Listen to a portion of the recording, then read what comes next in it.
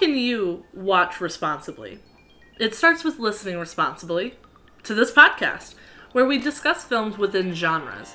We are your hosts. I'm Alyssa O'Loughlin. And I'm Brie Lennon. Whether it's irresponsible of you to watch movies or if it's become your obsession, you are completely valid. We love films and we want to talk about them as much as humanly possible. So, let's do just that. For our first season, we will delve into World War II films, specifically narrative, historical, fiction, dramatic films, not documentaries. We want to talk about the art of it all that comes from inspired creative recreation. This episode, we'll be focusing on Casablanca. Ever heard of it? Casablanca was made in 1942. It stars one of my personal favorite actors, Humphrey Bogart as Rick Blaine, Ingrid Bergman as Ilsa Lund, and Julie Wilson as the piano player Sam. The story of Rick Blaine, a cynical, world-weary expatriate who runs a nightclub in Casablanca, Morocco during the early stages of World War II. Despite the pressure he constantly receives from the local authorities, Rick's Cafe has become a kind of haven for refugees seeking to obtain illicit letters that'll help them escape to America. But when Ilsa, a former lover of Rick's, and her husband show up to his cafe one day, Rick faces a tough challenge which will bring up unforeseen complications, heartbreak, and ultimately an excruciating decision to make. I'd like to thank IMDb users for that synopsis there. We owe you our lives. The director for Casablanca is Michael Curtiz. It was written by the Epstein brothers, who also wrote one of the Why We Fight series films, documentaries. My personal first memory of Casablanca was when I was watching that Playboy Bunny show. I don't know if you remember the Playboy Bunny show, but it's like those three girls? Yeah.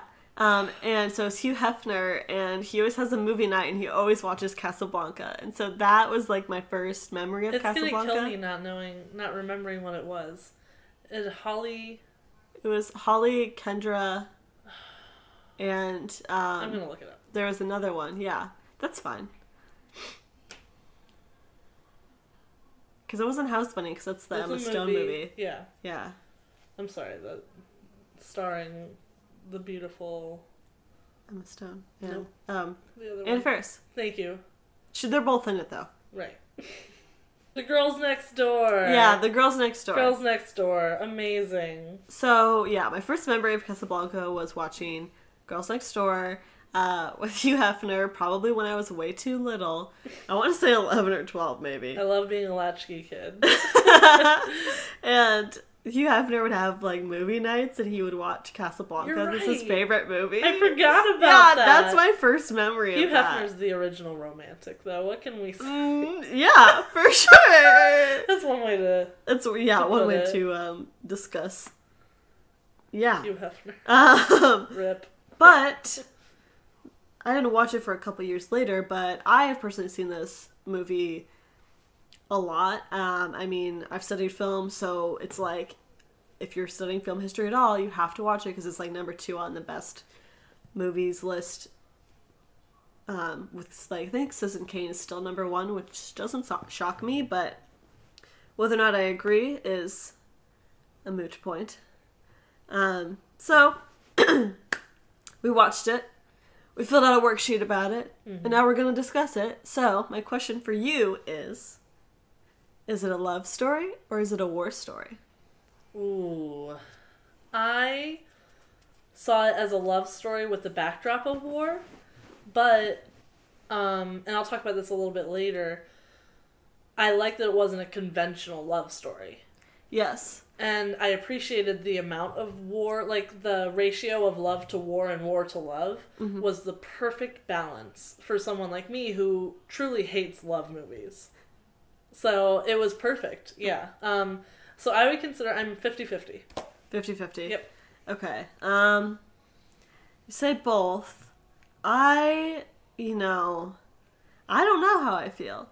I feel that the war part of it, I could leave it. Like, some of the war parts I'm like, yeah, okay, but I don't know. It's like, I don't know if they mix all that well together. I think that they work as, like, parallel, But when they cross over, for me, I think it just makes... Maybe it's just because it makes Rick's decisions more difficult. Right. Ultimately, because, you know... But I think that the way that I feel about it is if you were to take one of them out, it wouldn't be a complete movie. It would not be a movie that I would want to watch. I agree, because... One cannot be there without the other. Because you need that overbearing what's going to happen with the war. Right. That's putting pressure on the situation. Yes. Making them make decisions that they don't want to make. Right. And they can't be selfish. No, that completely makes sense to me. Thank you. So, I think this is like one of the most controversial questions that people probably always ask, but I have never listened or watched people talk about Casablanca before, so I don't really know. How do you think it should have ended? Do you like the ending? Ooh. I specifically discussed this too, in my notes here. 10 points for a good question. Thank you. You're right. I don't know why I said thank you for that. That's good for you.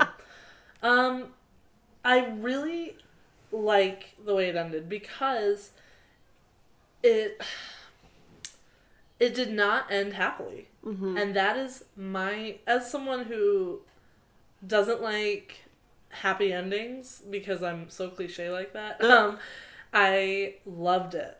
I was like, yes! Okay. Walk off with your man and leave him behind, because that made me feel good. I didn't feel like I just watched this whole movie for it to be a predictable ending. Right, for her to pick. Yeah, for Rick to pick her, like everybody wants them to be together. Right. Because they have this chemistry, but, you know, the realism of it is he can't possible. Leave. Yeah. Right. Yeah. And so I'm glad that it wasn't like, well, he sold the Cafe Americain or whatever. I don't know how it's pronounced.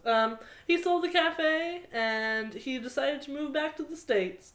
Or he went back to France. Yeah, with his lady. Nope. Like it's people... I would have been upset if that's what had happened. And as I was watching it, the closer I got to the end, the more mad I got. Yeah. And I got upset because I was like, I swear, if this ends the way I think it's going to end, I'm going to be livid. Well, I think when it came out, that was the plot twist. Yes, it was like the original M. Night Shyamalan plot twist. Is that it was like, although I'm sure people who love Alfred Hitchcock would argue.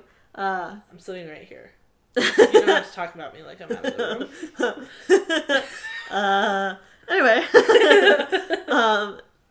The plot twist is good. I think the problem with watching it modernly is that we expect these flashy, you know, like over the top things, not in terms of like costuming, because back in the day they had like their own flashy costumes. Musicals were such a huge extravaganza back then. But we're so used to people trying so hard to do something different, and so watching this is that it doesn't feel like they're trying hard to be different. No, it was, well, logically that would never happen, so that's the end of our movie. Thank you, good night. Yeah. And I was like, I mean, all right. People have, you know, things they have to deal with. They can't just, like, you know, leave their husbands. Drop everything and go. Yeah, and especially when they have a duty. Nice. Well, and I also wrote in my notes that... What did I say? I said this over and over. Rick is such a good guy. Yeah.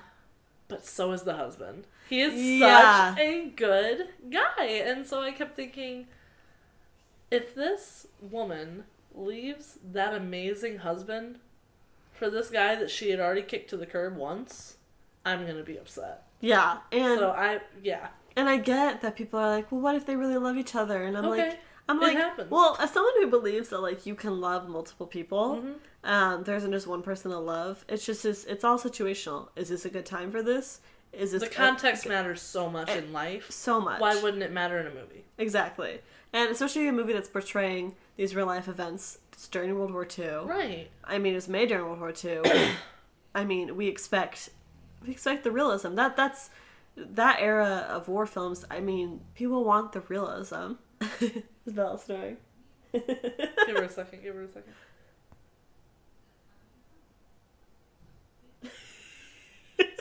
Amazing.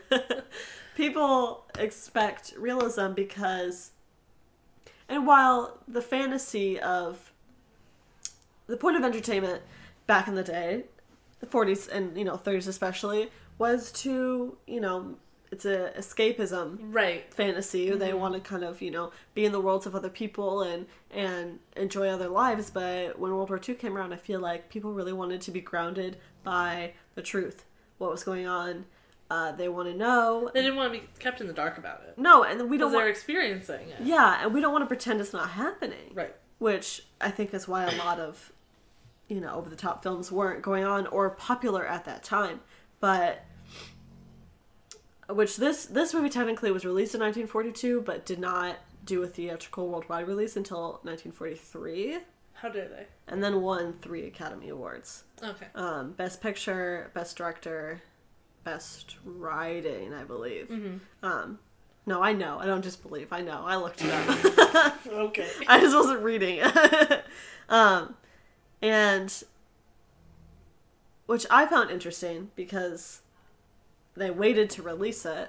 That is weird. Yeah, like fully. I don't know if that's weird because it's 2019. This is what I'm thinking is normal. Yeah. Or if it's weird for everyone. Yeah, I don't know because I feel like maybe because of the war they were testing the waters a little bit to make sure that like hey, are people gonna flip out? Yeah, but okay. I don't think there was anything to flip out about. No, I don't think so. Although the part in the beginning, which I was kind of like rewatching some of it yesterday to go over my notes, and the part in the beginning where these two like kind of like cops or whatever, or soldiers or whatever, go up to the guy and are like, "Where are your papers?" and they find out they're expired. And then he tries to like run off and he gets arrested. He gets shot. I have specific notes about that. Yeah. You say yours and I'm gonna... Okay, so... This is probably not what you noticed because this is the way I think. I felt like it was cheesy. A little bit. Like it was very much like, hey guys, I'm setting up what is that called? The expository? Yeah. Exposition? Wait. Thank you. It's like, hey guys, this is exposition. Here it is. Make sure you're paying attention so you understand the context of this movie. Well, yeah, that especially, but also really like the way he got shot. And maybe we are so oversaturated with violence that it didn't bother us. Yeah, and it's just I am like, oh, he didn't really get shot. Mm-hmm. Well, it's like no, duh, he didn't really get shot. But if I'm watching like nothing gets past you, Brie. If I'm watching a modern movie. I mean, it can disturb me how much I'm seeing. Mm-hmm. With the realism of it? Right. Yes, like in Saving Private Ryan, which we'll discuss later, but... Lots of thoughts on that. Lots to say about that. Yes. But it just felt... It was like a little bit of magic in the wrong place, if that makes sense. Okay. My specific note was... He's arrested. He's taken away. He is hurt, right? Mm-hmm. Why did everyone just keep going? Like, did they take him to the hospital? What happened? Everyone's just like, oh, that was weird. Anyway, back to our conversation. Blah, blah, blah. Yeah. I was like, I need to know more. Yeah, because the camera just moves over into the cafe. Right. Yes. And I'm like, a man was just shot in public. In a time before people got shot in public. And I think,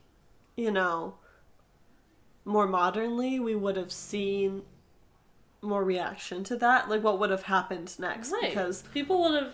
I mean, if it's World War II, and I'm in a Moroccan cafe, just vibing, listening to Sam on the keys, and all of a sudden a man gets shot next to me?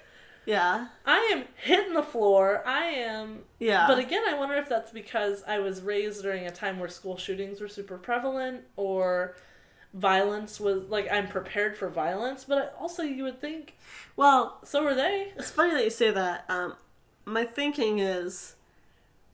It's in a place where there was a lot of war activity, and since we're Americans, we don't have those situations. And even as, like, Americans in that era, I mean, we weren't in the middle of war. Right. We were never. Everything was overseas. Right. It was not in our arena or our theater. Except Pearl Harbor. But that's even a little bit different. Yeah, that's a little bit different still. And so they're used to that happening a lot. And, you know, I don't think it's necessarily like a seedy area that they're in. I mean, I couldn't tell because the problem with, you know, 40s movies and older movies is that the sets kind of...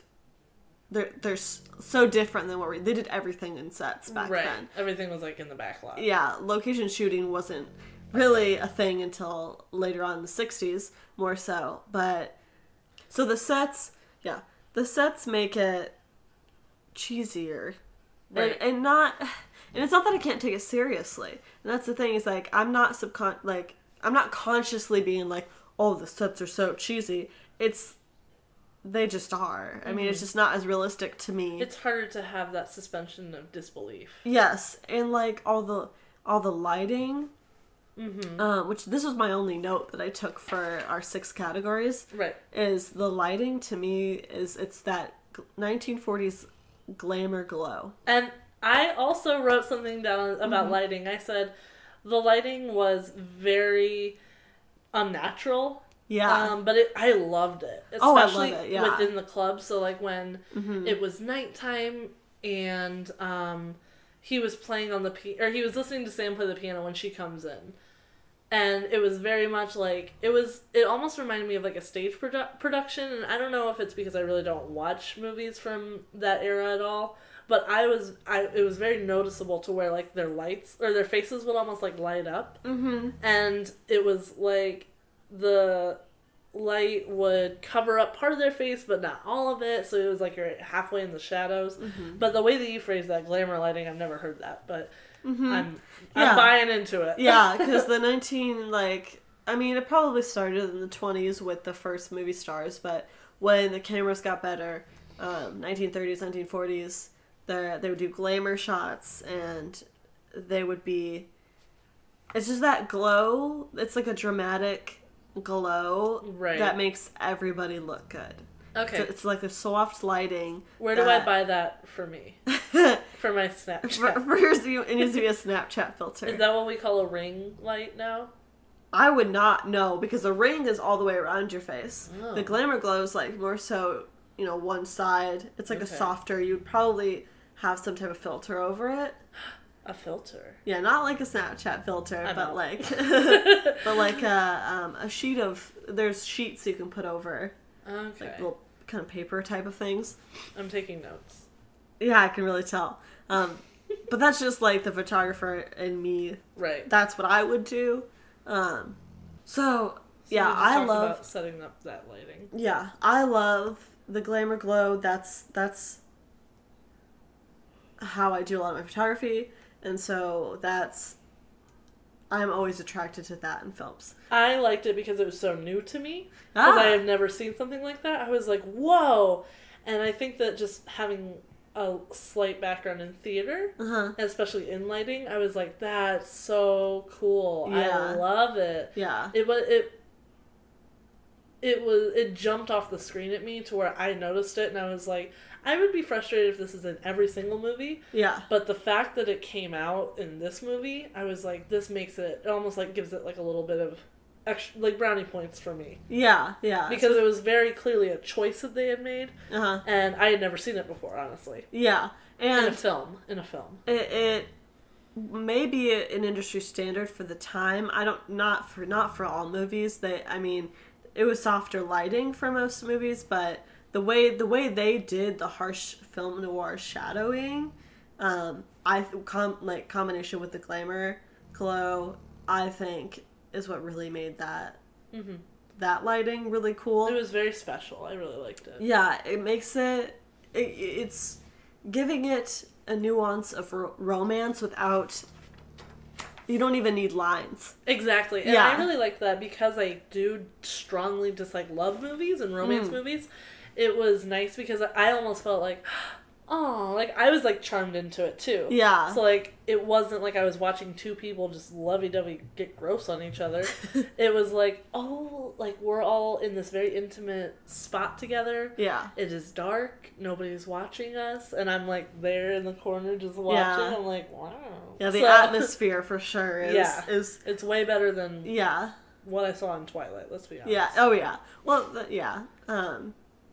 I love that we're discussing that because that's one of my favorite parts of these types of movies, and that's why I watch movies like this. Yes.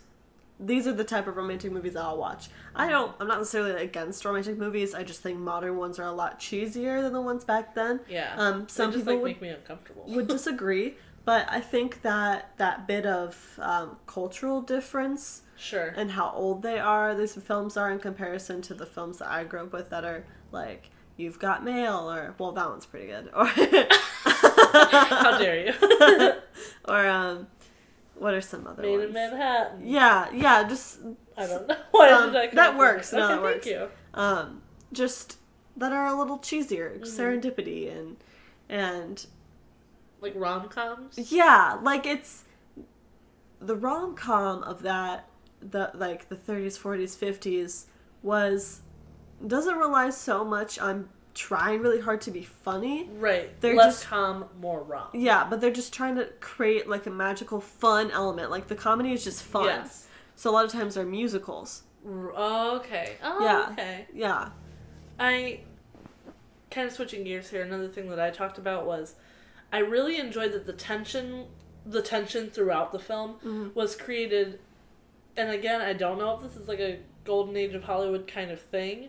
Let's find out. But thank you. Help me. The fact that they used almost so that they would use formality to create this tension. So anytime the cops were talking to Rick, he was very formal, but it almost like pumped him up a little bit, like made him stick out his chest a little bit more. And because he wasn't being sarcastic in these certain moments, and instead he was being very formal, it reminded me almost of, like, whenever I go and visit my uncle or my aunt in the Air Force, and they're on base, and they are asserting their dominance through being incredibly formal. Yeah. And that tension that was created, it was the perfect, like you were talking about, they created atmospheres without using dialogue so well. I was like, we need to get back to this. Yes. Please continue with that. I agree. And for me, I just really love visuals. Yes. And while I am also a writer, so I love writing, I love good dialogue, and I like to hear quotes that make me go, I want to remember that. I want to write that down. Yes. That was very clever. I still just love it's like a ballet almost. Yes. Where they're interacting. There is no talking. Yeah. It's all created through the music, the looks between the actors. Yes, the chemistry, which is super, super important to me. That's a lost art. Let's just say it. Yeah, well, yeah, because nowadays they're just hiring people that are big stars, and maybe some of them have chemistry, but we're not... I mean, Hollywood isn't auditioning in the same way. I don't want to see Will Ferrell in another movie. I've said it. Although I would say... This is my soapbox and I'm on it. I would say back in the 40s, they did have contracts where they did, you signed on to do 20 movies or 10 movies with a certain company, rather than, like, auditioning for each one separately. So it was a little bit of a different system, but I still think that they are able, even if they're given actors that might not have the chemistry as, another two pair would, I still think Humphrey Bogart and Ingrid Bergman look good. Yeah. Play their characters well. Yeah. And then the rest is the lighting, the editing, the cinematography, I agree. the music. Yeah. Yeah. They're just small ingredients in this huge cake. Yeah, which is what I think people forget about filmmaking. Right. Like, it's not all about just the actors. Yes, the actors are very important and can make or break certain movies, but I really think that one, editing is it's the silent art form, right? Basically, I mean, the way you're able to manipulate a film to manipulate an audience to feel a certain way. Right. is one of the most powerful parts of a movie. And I think that's why people are so drawn to movies. Yeah, and they don't realize. I think people don't realize it a lot of times. So They like to be controlled by these things. Yeah. I mean, like, I like to not think every once in a while, believe it or not. And I want someone else to do the thinking for me, but I still want to feel emotional connection. Right. Boom. Yep. Perfect.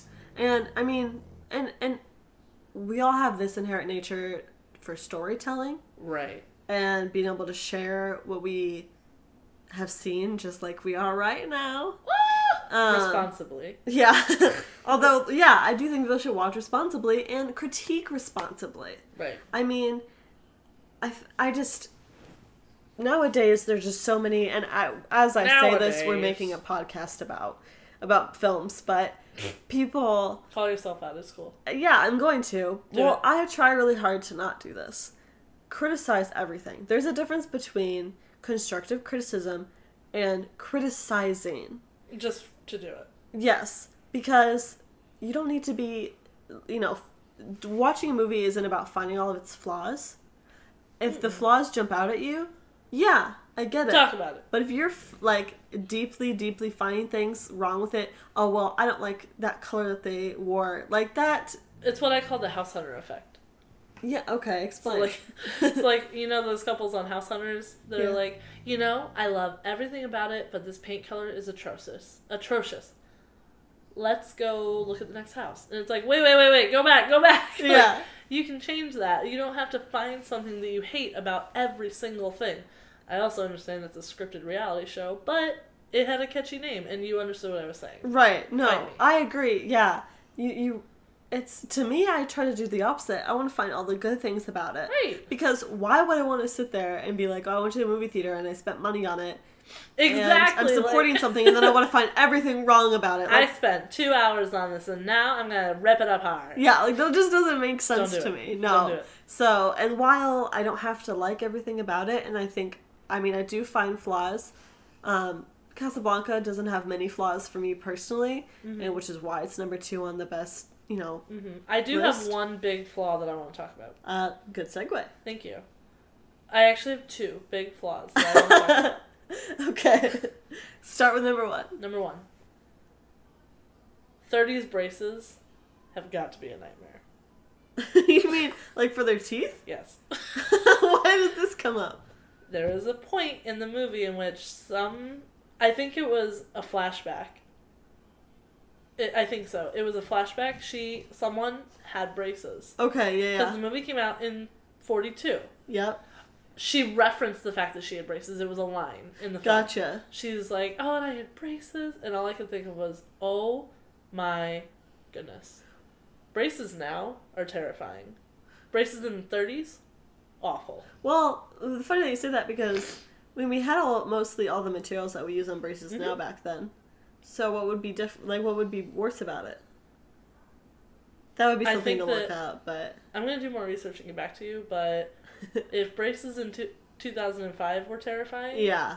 I'm going to assume the braces in 1930 were terrifying. Yeah, I feel like they were probably a little bit more... Metally? Yeah. Metally, but also just, difficult to fit in your mouth and, Unless they could... I don't think back then they had Invisalign. Or whatever, where you could just If they didn't have it in 2005, they didn't have it then. Yeah. Okay. I don't know if Invisalign. I don't know about that, but I trust your judgment on that. Thank you. Because I never had that. I had regular braces. That was my number 1. Yes. Okay. I would not consider that a flaw. I would just consider that an afterthought. I consider it a nightmare. Well, that's not. It's not a criticism of the movie. It's just... I blame them for that, though. Oh, for your nightmares you'll have? Well, not even nightmares. They're like my sleep paralysis. Oh my god. I'm afraid that I'm going to have sleep paralysis and look in the corner your braces? of my room. I'm going to look in the corner of my room and see a woman with 30s braces sitting in the corner during my sleep paralysis episodes. Moving on. I have an issue with Ilsa. Yeah, I do too, but... we'll talk about it. At one point, she whips out a gun. Okay. She is not getting what she wants from Rick, which are I guess these papers. Right. Yes. And she whips out a gun, and I literally wrote in huge font, "A gun!" This woman is wild. Yes. Who does she think she is with this gun? I Call your stuff. Ilsa. Yeah. I remember that now. You say that. It just popped out, and I was like, "Whoa!" And then she was like, "I'm gonna do it," and I was like, "Then do it." That's the part in the film that always makes me think maybe she doesn't really love him. If you're gonna shoot him, do Yeah. you think that? Oh, I didn't even think of Maybe that. he made the right decision. That's why the ending doesn't bother me anymore, because I came to that conclusion. She whipped a gun out at him. Maybe she doesn't love him like she says she does. And yeah, I understand feeling love and nostalgia for people that you used to Well, yeah. be romantic with. That's You're not feeling current love though. no. You're feeling what you felt. But a memory. you also right, exactly. So your willingness, her reaction to the situation of her not getting what she wants. She's willing to murder a man. She's willing to do that to somebody end that she his life. loved or says she loves. Right. I even wrote in a couple scenes back. This is where I had written so many times. Rick is such a good guy with hearts. I drew little hearts around his name because he is. And then I wrote down, honestly, I feel for Rick so much. And then I put in parentheses, what the heck was her deal? And then I wrote, a gun! So Yeah. I had poor feelings about her throughout. Well, I think that's why the ending didn't shock me like it would people like normally. Because that happened to me, and I watched that scene and I was like, you're like, I was like, what is going on? Why would you? I thought you loved him. Right, and then I even went so far to say, like, right after that, I said, here are my thoughts on Ilsa, which I've written out. Yeah. I hate the situation she put her men in. Why Yep. would you ever do that to the people you love? I felt so badly for Rick and for Victor. Yeah. They're both such solid, wholesome, good men. How dare you? Well, thinking about that, How dare you? a couple points for that. One, bringing it back to the writing. Do you think that maybe because it was written by two men. Okay. Two, it's the 40s. They're writing about the expectations of how they see women. Okay. There's always, I know people like think that people can just write unbiased about, creating these characters and, I think that's impossible. Yeah. Everyone brings their own biases to the table. 100%.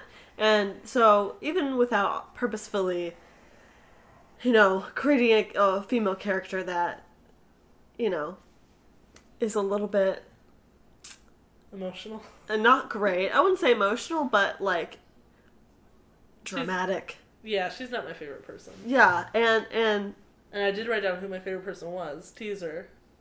I did too. Uh-huh. And I don't think that.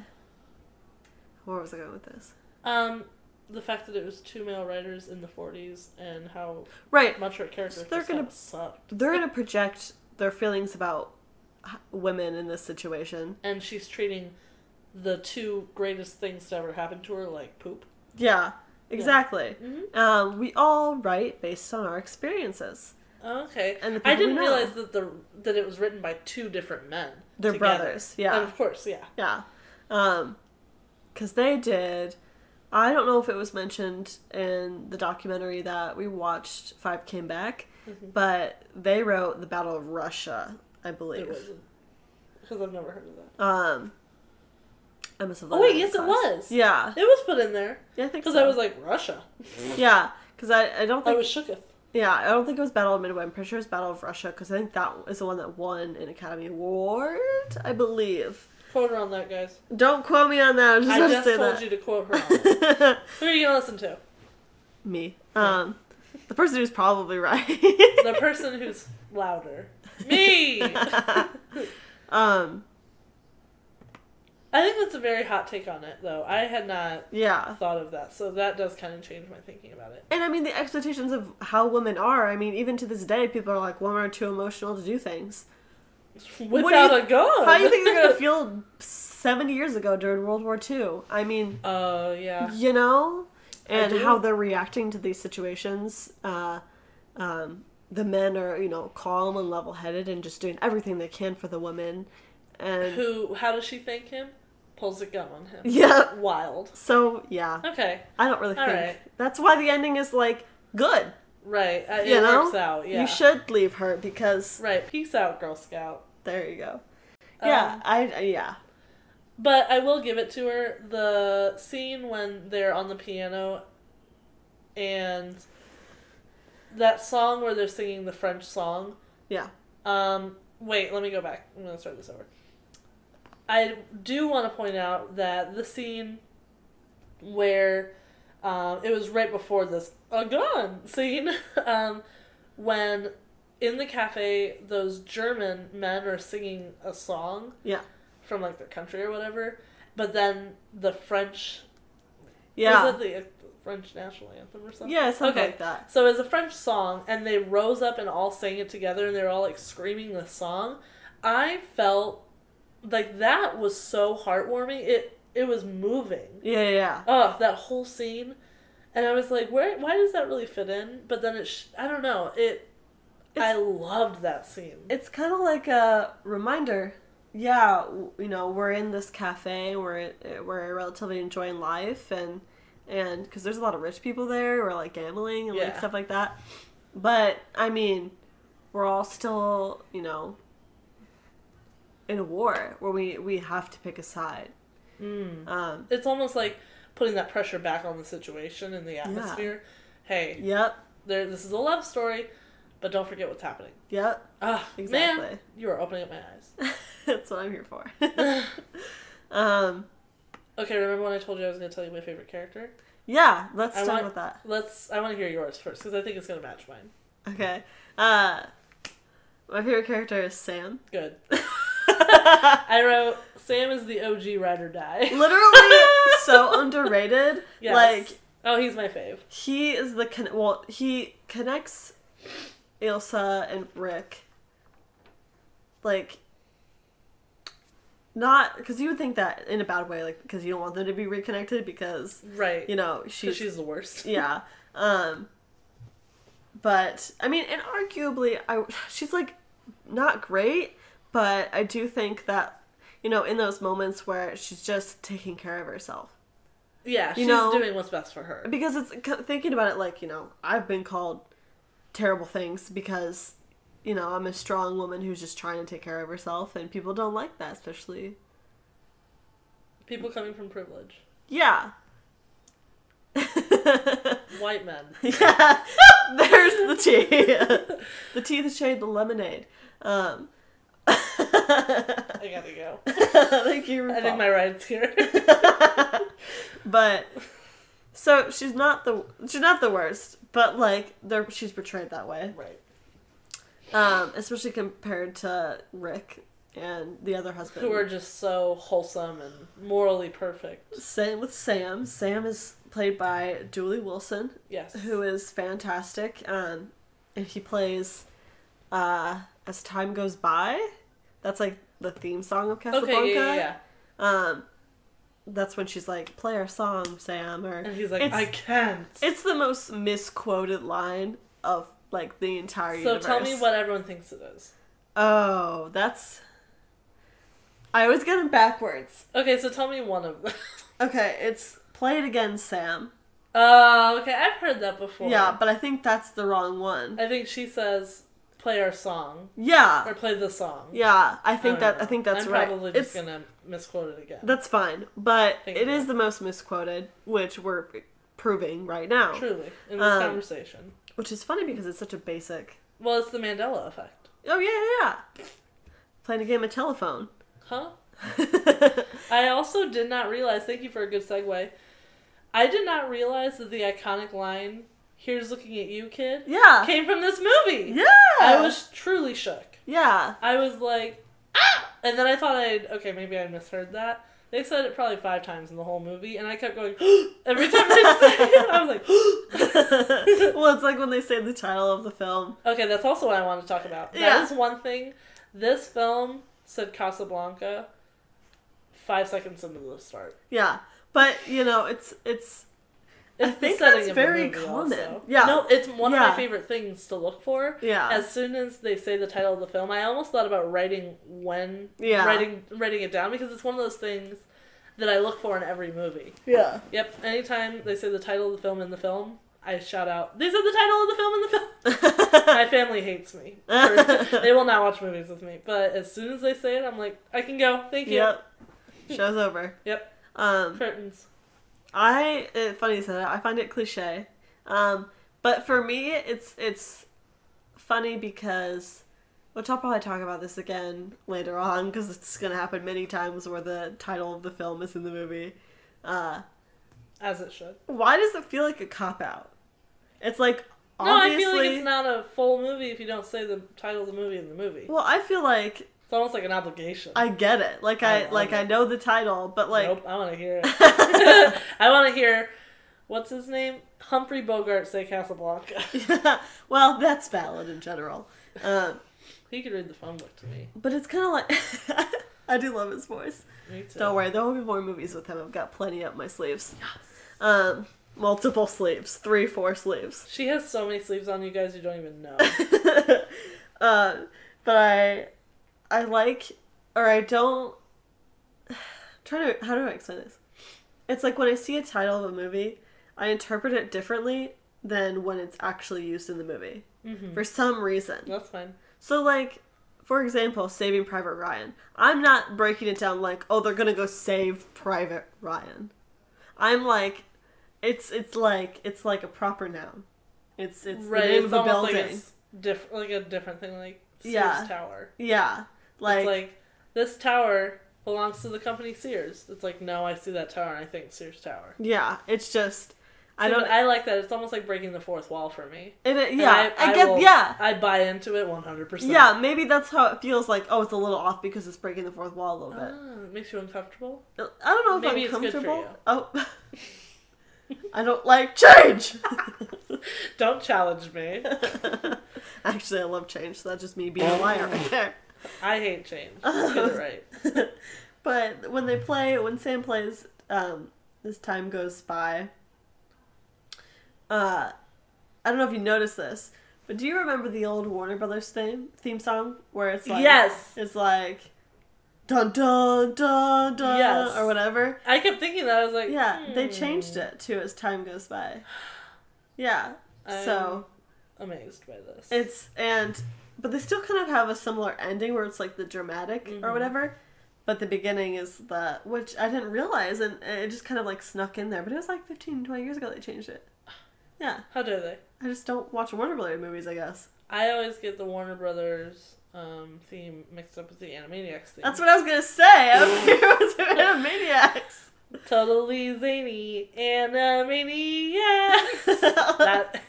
And that's a fact. I thought you were going to dab, and I was like, please. I just dabbed. We know.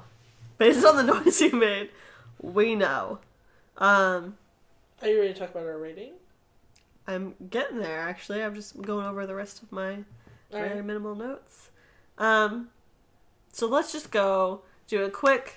So we're going to cover... We've got 6 main topics for every film that we watch. So we can kind of have... Yeah, and analyze. So we can have points of interest to get to understand how we would rate it. And we'll get into our rating system later because it's amazing. Oh, of course. Mostly because I came up with parts of it. Yeah, I was going to say I definitely adjusted it, but thank you. Mostly Alyssa's idea. She's brilliant. I did not even mean that sarcastically. Grunt sound. I was being honest and mature. Thank you. I'm professional. But our 6 categories are acting, cinematography, editing, which, yes, is different than cinematography. Which I can explain why. Please. Music, costumes, which costumes could be makeup too. Music could be just sound in general because there's non-diegetic and diegetic sounds. Digestive? Non-diegetic and diegetic sounds are the sounds that you see and hear. Uh-huh. So, like, if somebody drops a pen in the movie and you hear a pen drop. So, like, Foley sounds? Versus, like, music Oh, or background noise okay. that you don't see. So like Foley sounds versus like soundtrack sounds, almost? Almost, yeah. In a very simple, watered down, I'm kind of dumb way. Yeah. Okay. It's all based on if it matches up with what you're seeing. Or if it's coming in almost like a different... Or if it's coming in from somewhere else, yeah. A different, like, entity. Yeah, and while it may not... It can be confusing because it might not seem like it's coming from somewhere else. Sure. Acting, cinematography, editing, music, costumes, writing, story. Acting, we'll start there. Mm-hmm. I think it was really good. I find older movies can have it's a completely different acting style than modernly. It's a lot more like theater stage acting. Yes, I noticed that a lot because I wasn't used to that. Yeah. So that they started and I was like, whoa, like this is it's blocked out very much like theater. The delivery of the lines are very much like theater. So you have to have a lot more suspension of disbelief. Yeah, exactly. Which I struggle with anyway. Yeah, that's why the lighting and like the atmosphere is very important for me because it makes it feel magical and it's more like fantasy, not only because we don't live in that time period, right?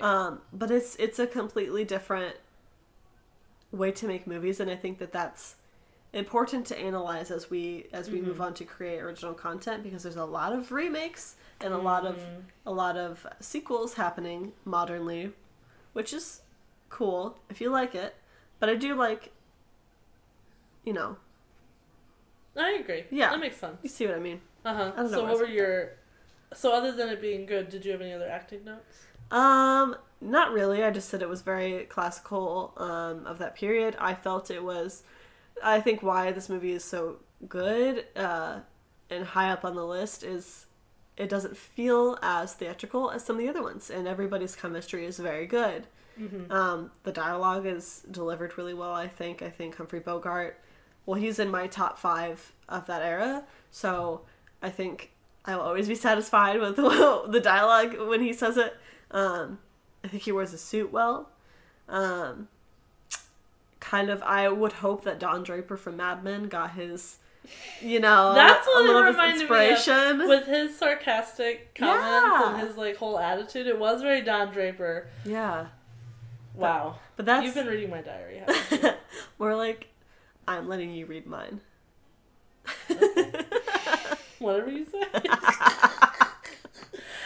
We share a diary. It's a tandem diary. Oh my god.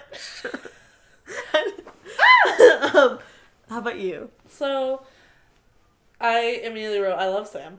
I love him. He's fantastic. He is most underrated. So underrated, yes. Yeah. I was like, please make him the main character. I want a Sam spinoff. I would love to see that. I have never seen a Humphrey Bogart movie before.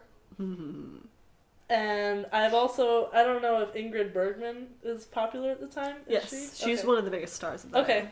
I wrote that those two together were absolutely amazing. I loved them individually. Mm-hmm. The acting was phenomenal, and it makes me want to watch more. Yes, that's what I want. Yeah. Yes, that's what we're here for. Yes. So I'm down. Good. I'm down with the Golden Age. Good. Because I think that as the laywoman watching these movies, I think that I'm very susceptible to being like, almost like a 7th grader, where I'm like, ugh, old stuff. Yeah. Which I was worried about, honestly. And I was very, very pleasantly surprised. Yeah. Good.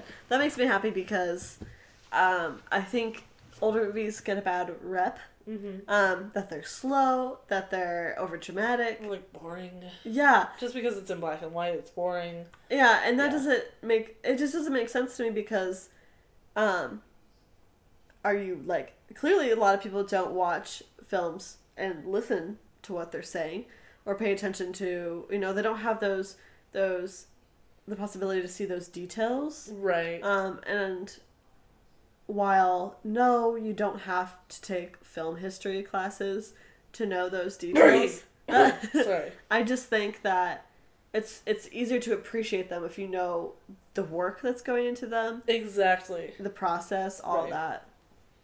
That was all I had, though. Okay.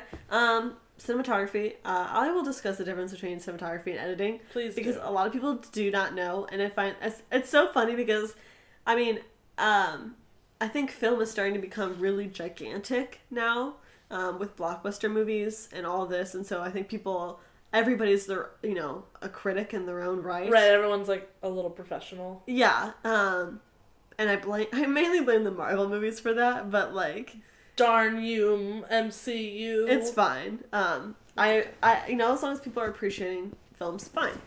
Cinematography is a buzzword, I think. Cinematography to people, what do you think it means? Correct me if I'm wrong. That's exactly what I would do. Okay. Cinematography to me is how each shot is set up and how each shot is shot. Right. Versus editing is how they go from shot to shot. Okay. So... Or scene to scene, even. Yeah, just about on the dot there. Oh, yeah! I didn't even Google it. No, yeah. Well, I mean, I think that you're smart, so Wow. Yeah. Some blushing. And you watch movies, so it's cool. I do watch movies. I'm a big fan of Charlotte's Web. That I knew. I thought you were Shark Tales at first, so I was gonna be like, same, but... Also a big fan of Shark Tale. Yeah, same. I love that movie. Can we go to the car wash after this? Yeah. Continue. Cinematography is the camera movement, because every piece within the shot of the camera movement is deliberate. Mm-hmm. The set, there's no like mistakes. Positioning, yeah. No. People think that like, and it's funny because I think people think it's easier than it is, but everything's there for a reason, and they're not just gonna like put a book there for no reason. Right. They're gonna think, oh, what would this character read? What would why would they have these books there? But and it can manipulate how the audience feels, which is similar to editing in a way. But if it's like a low angle worm's eye view, the power dominance of that versus a bird's eye versus just a tilted pan, creating discomfort. It all. I mean, it's manipulating it. Up until this point, I thought that the only tilted pan in my life was like me trying to get like brownies out of the oven. So I'm learning. I can tell because you're quiet. Right, I'm like, wow. Yeah, but it brownies. all. I don't. So then there's that portion of it, but then editing is how it's all put together to create the story and how going shot from shot. What's going to tell the story the best, that makes the most sense. In a non-distracting way. You're not noticing, like it feels like it's linear even if it's not. Right. And it can, I mean, editors can cut music in certain places, sound effects in certain places that will change the atmosphere, make it scary, make it violent, make it romantic. They can do shots like close-ups, like super, super close-up. That's 1 editing? second, and then, like the way they're cutting it together. So they have a close-up, and then side-by-side to, a wide angle for some reason. I don't know why. But when I think of editing, I think of like Wes Anderson films. Okay. And how, not goofily they're edited, but they're so deliberately edited, not the norm. So like Fantastic Mr. Fox has a lot of crazy editing. Yes. Versus like, I'm trying to think of a movie with like crazy cinematography. Moulin Rouge. Like Dunkirk. Oh, Moulin Rouge, perfect. Yeah, that's the cinematography movie. Yes, but the editing is very normal. Yeah. It's the cinematography that's wild. Yeah. Versus the editing of like Fantastic Mr. Fox. Right. It's a lot of side-by-sides. It's people, or I guess they're animals, like running in tandem, but they're in two different scenes. It's a lot of crazy stuff. Yeah. Wiping transitions. It's very like Windows Movie Maker. Yes, sometimes. And that exactly would be editing. Oh. The transitions. That's a really good example, actually. Thank you. Yeah. The transitions from shot to shot, the way shots are placed together should tell a story. Highly recommend Fantastic Mr. Fox. Definitely. Wes Anderson film. Yes. Amazing. And Moulin Rouge. Also Baz Luhrmann. amazing, which we have to talk about later. Oh, we got a couple musical sections that I made up. Don't you worry. So we gotta have the old musicals and the new musicals, and then we gotta have things like La La Land, all the musicals that inspire La La Land. Oh my goodness. I am cannot exhaling so hard. Wait. Okay, keep going. Yes. Music. So, well, the cinematography. I'll go. sorry. Yeah. Yep. Cinematography was good. Very Oh, yeah. classical. I didn't find it distracting, but I also didn't find it to be above, very creative or whatever. It was very. I said similar notes. This is where I talked about the lighting Yeah. being exactly. amazing, especially in the club. That's what I wrote. Yes. Editing, very classical. Yeah. Go ahead. I wrote down that nothing jumped out as negative or positive, but I really did like how they did the flashback scene. Yep, I agree. The cinematography, I think the pans were really good, thinking about that Yeah. now. Except that opening one was interesting. Not my favorite. Where he got shot and then, they panned into the cafe. I thought that was, I know, I was like, that was weird way so to handle casual. that. Yeah. They didn't, take him to a hospital? Obviously, the soundtrack I found really good. As time goes by.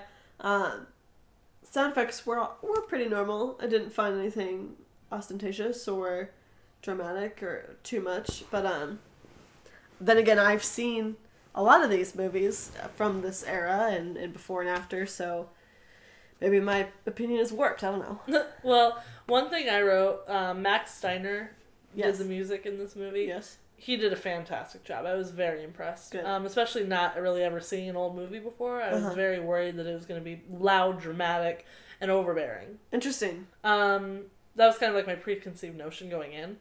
But the way that they incorporated in the band in the club with Sam, Yep. loved it. It was it set the atmosphere and the mood so wonderfully. And I wrote here that Sam did a great job with crowd work. When he was having them sing with him and chant back and forth with him, I was like, yeah, he's working the crowd. If you go to this club, you're not just gonna enjoy yourself a sandwich or a drink. You better be ready to participate. Yep. Which I find, for future reference, a lot of movies do work in a band in some way normally. I've noticed that. Yeah. So movies that I have seen from not right now. Back in the day. Back in when my grandparents apparently had to walk uphill both ways to school in 2 feet of snow. There were a lot of bands, and that is my favorite. Growing up and watching I Love Lucy. Yes. I was a Lucy girl, and so anytime that he's like, "Oh, we've got the band," I'm like, "Yeah!" Yeah. I just want them to play Copacabana. Of course. Yep. There's no other song. No. Everyone needs to know the one song and play it. What was your opinion about costumes?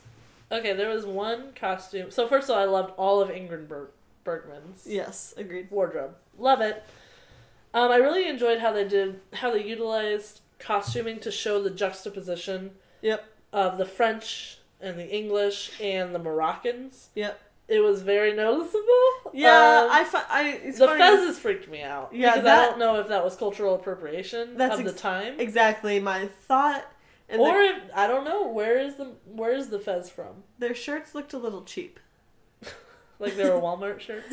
They're like a weird silky material that didn't seem proper for the weather. Sure. Oh yeah, because it's so hot. Yeah, that felt weird to me. Maybe the club was air conditioned. Okay.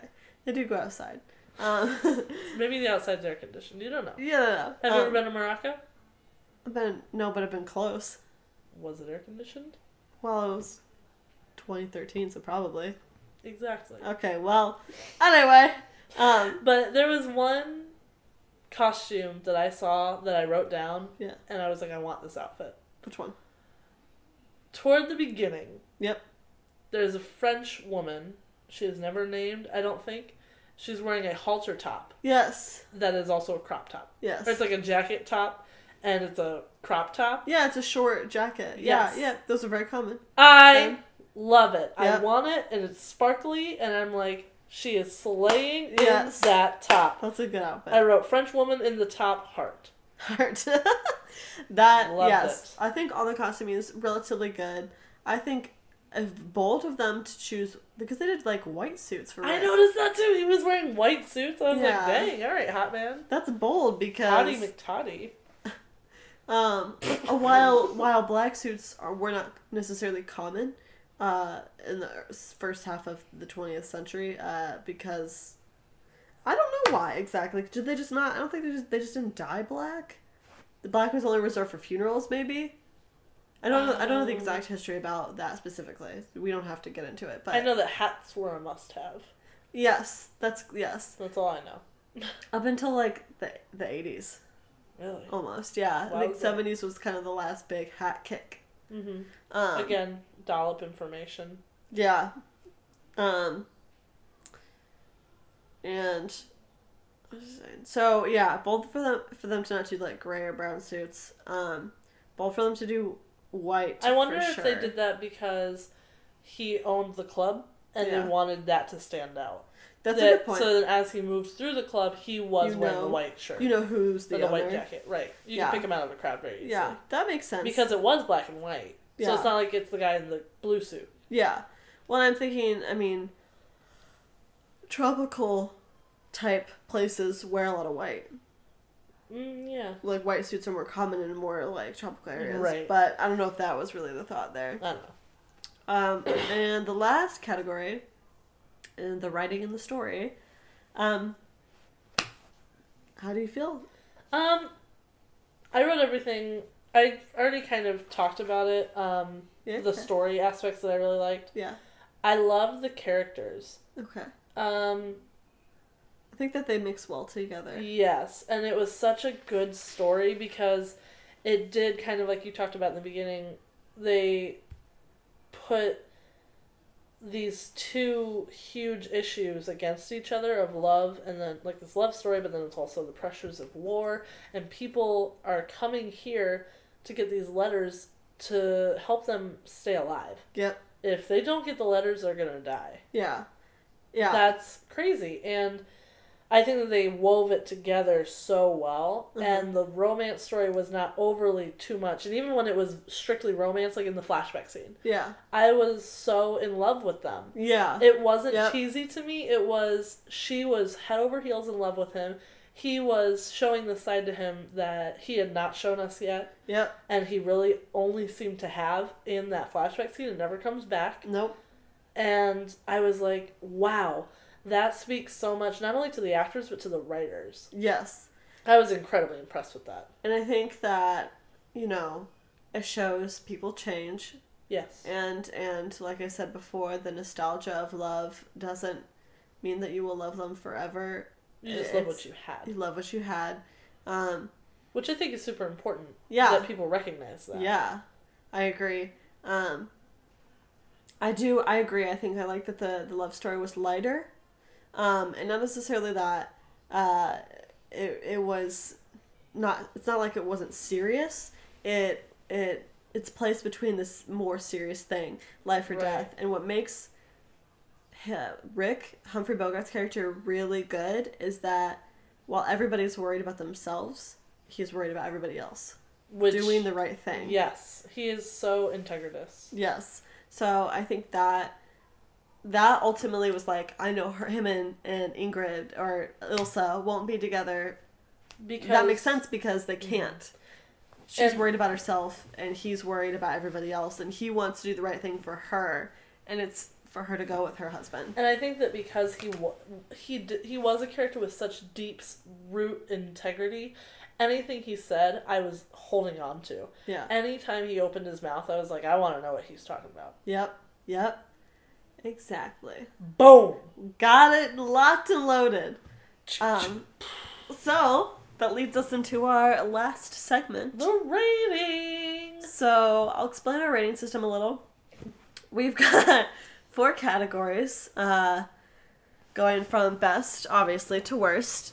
We've got, would you rush and watch it in the theater? Would you buy it? Rent it? Or don't bother watching because it's irresponsible of you. And we need to watch responsibly here. They said the name of the podcast in the podcast. Proud of you. Thank you. Curtains. End of it. I was opening up for that. Thank you. Do you want me to go first or you want to go first? I want you to go first. Okay, so I obviously love this movie. I am really easy to convince to like a movie, though. Like, I can always find the good things in a movie. I am super gullible when it comes to this. Like, I try really hard to never get, like, if it's, like, 1 out of 5 stars, or, like, how many stars out of 5, I try to never go under 2.5, although some really don't deserve that 2.5, but I would say, because it's older, buy it. But if you have the opportunity to see it in a theater... I said the same thing, Brie. I said the same thing. Because I saw it in a theater. Were you looking at my sheets? No, I can't even see it from here. Good. I'm looking at mine. I personally have seen it in the theater a couple of times, and I wish you could have gone with me that one time, because I think... I mean, although I'm glad that we got to start the podcast off with Casablanca, I think that's super important. Well, yeah, you gotta. Oh, yeah. You can't not do it. You gotta start with a star, right? True.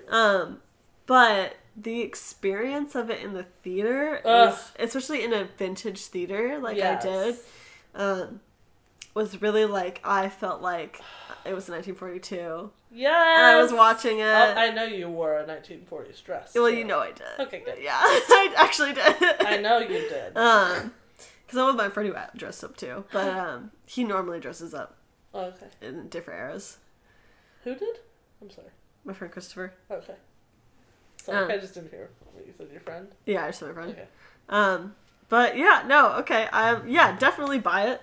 See it in theater if you can. I'm sure it comes to local theaters once a year. Oh, yeah. Especially historic theaters. On World War II Day. Yeah. Yeah, okay. But... It's like Halloween movies you show on Halloween. Yeah, of course. But I mean, it's great in the theater, and the big screen, especially with the lighting. You can immerse yourself. I mean, some people have really big home theaters, but it's the experience of hearing other people's reactions. Mm-hmm. I react all the time in movies. You were screaming in the theater? No, but I gasp and I laugh, and you know... You do that. I love it. Yeah. I just crack up the whole time. Anytime something funny happens, it's almost like I'm seeing a show, and I want the actors to know that I'm enjoying it. Exactly. I think it's because I've been to so many comedy clubs, I'm like, Well, and I want people around me to be enjoying it and not be bored, and like... Maybe if they're not entertained by that, then they'll be entertained by you. Exactly. And for the low cost of an extra $2. We'll charge them afterwards. I'll charge $2. Yeah. Ma'am, please. But I've definitely had people say that to me many times. They're like, I like to go to the movies with you because you always react. And it makes you feel more comfortable. Oh, yeah. That's all I'm about. Is I'm like, if somebody's nervous to laugh or like react, you're like, I will make them feel okay. Excellent. As I've already prefaced, I said the same thing. Yeah. Yep. I recall hitting my knee because my knee is hurting now. What did you hit? I was hitting my knee. Oh, yeah, you were. Yeah, ouch. I said if I was alive at the time, I wanted to see it in the theater. Yes.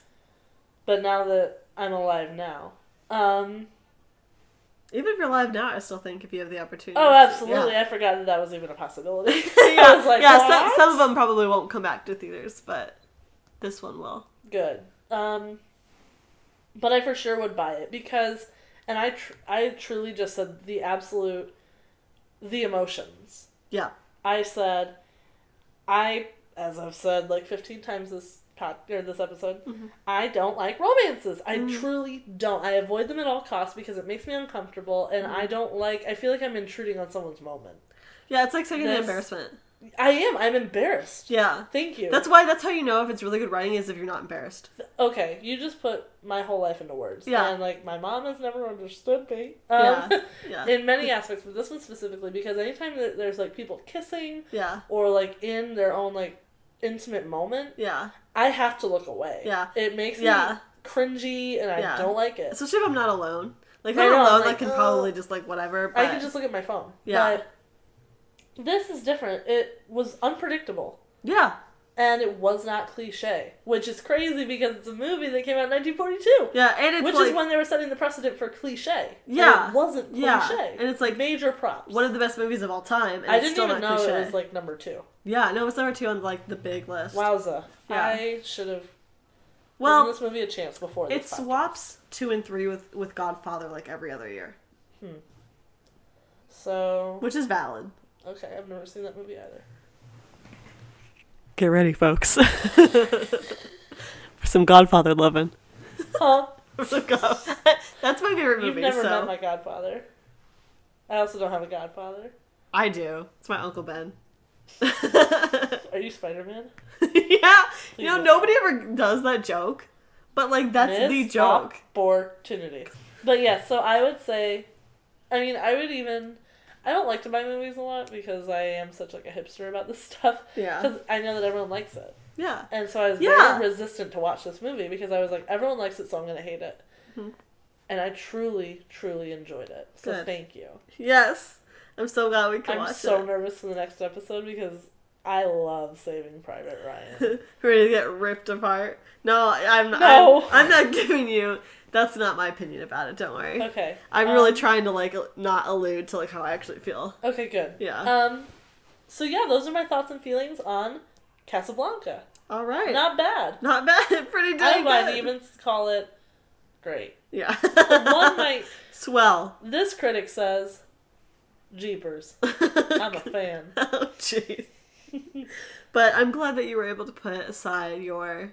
My distrust. Yeah, the stigma against, very popular movies. That's what I think is going to be the hardest part of this whole thing for me. Yeah. And that's why I originally wanted to do this podcast with you, is because I am so closed off and I'm not doing that. So the fact that it's an assignment to do it almost, like the teacher in me, I'm a teacher, I teach 5th grade. The teacher in me is like, well, if someone tells me to, then I have to. Yeah. Yeah. And this gives me a comfortable place to where I can sit down and watch these movies that are so critically acclaimed. Even if I'm not going to like it, that's okay. Yeah. I don't feel like it's a waste of my time. It's understanding. Why do people like this? And up until now, I've really had no reason. I'm like, I'm not going to pay to see that. Yeah. Screw that. I don't care. But, yeah. And this gives me a reason, so thank you. Yeah. I will drag you into the depths of film hell. Woo! Buckle up, friends. So there's some things I won't even watch, but... You better. You better. All right. Thus concludes our first episode of Watch Responsibly. I'm Alyssa O'Loughlin. And I'm Brie Lennon. Thanks for tuning in to the first episode of this series. Check in next time when we do Saving Private Ryan. Woo! I'm excited. We'll see how it goes. Oh, I can't wait to watch this so responsibly. And don't forget to watch responsibly. Thank you. Have a good day.